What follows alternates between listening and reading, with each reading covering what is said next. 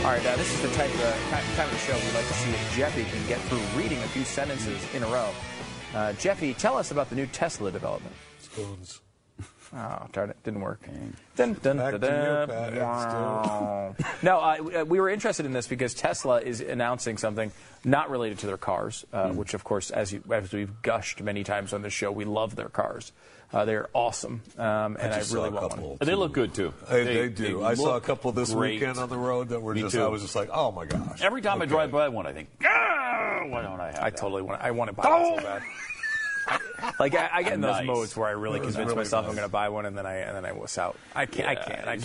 They're too much. If they were half the price, I think I definitely would buy one. But like, there's certain things like that, like I know it sounds ridiculous if it was half the price, but sometimes it has to be much less than half the price to buy. Like a Lamborghini, I'm not buying at half the price. No way. Right? It would have to be like a quarter of the price for me to buy. Like something like this. Like if you could get something like this around $50,000. I mean, I'm pulling the trigger on that thing right away. It's $100,000 though. It's a lot of money. I know. It's a lot of money.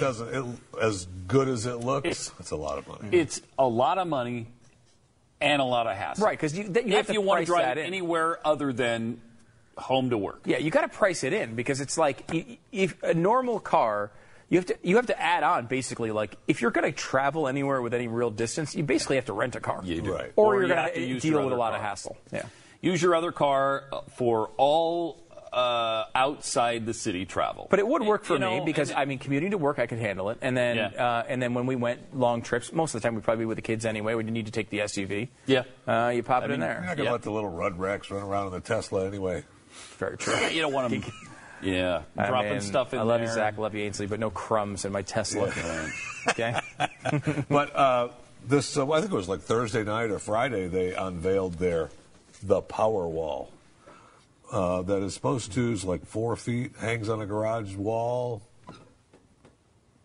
steel power. This is the best description of this product. I mean, why don't they just hire you to do the commercial? They should have.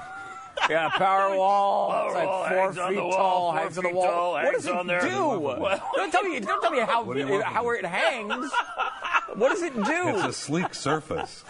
It's a Powerwall. It hangs on the wall, and it's there on the wall in your garage, and you just hang it there where nobody can see it. It's great. You can hang it outside too. Okay. You can hang it outside. So wait, what does it do? Yeah, what is it?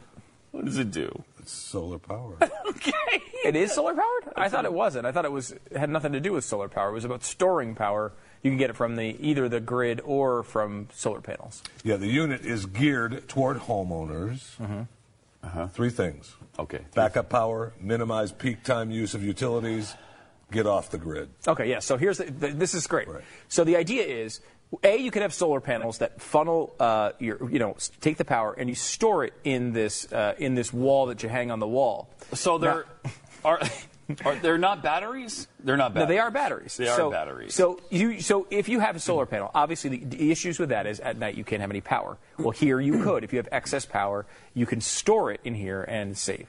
Number 2, if you have variable power rates, like in California they were saying at night power costs about 1/3 of what it does during the day.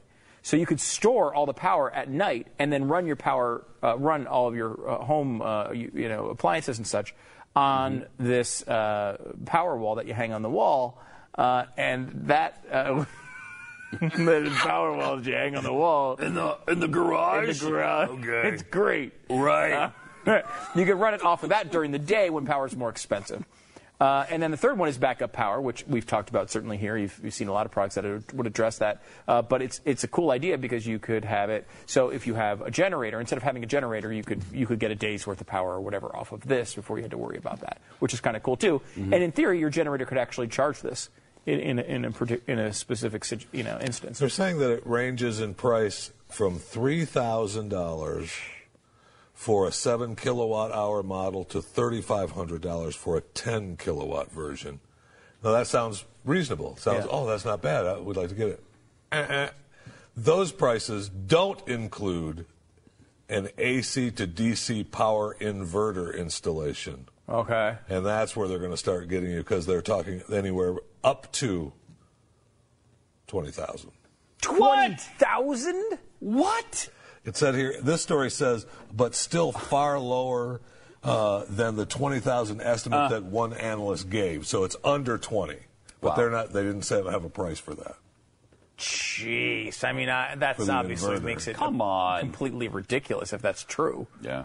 I mean, 3,000 sounds great.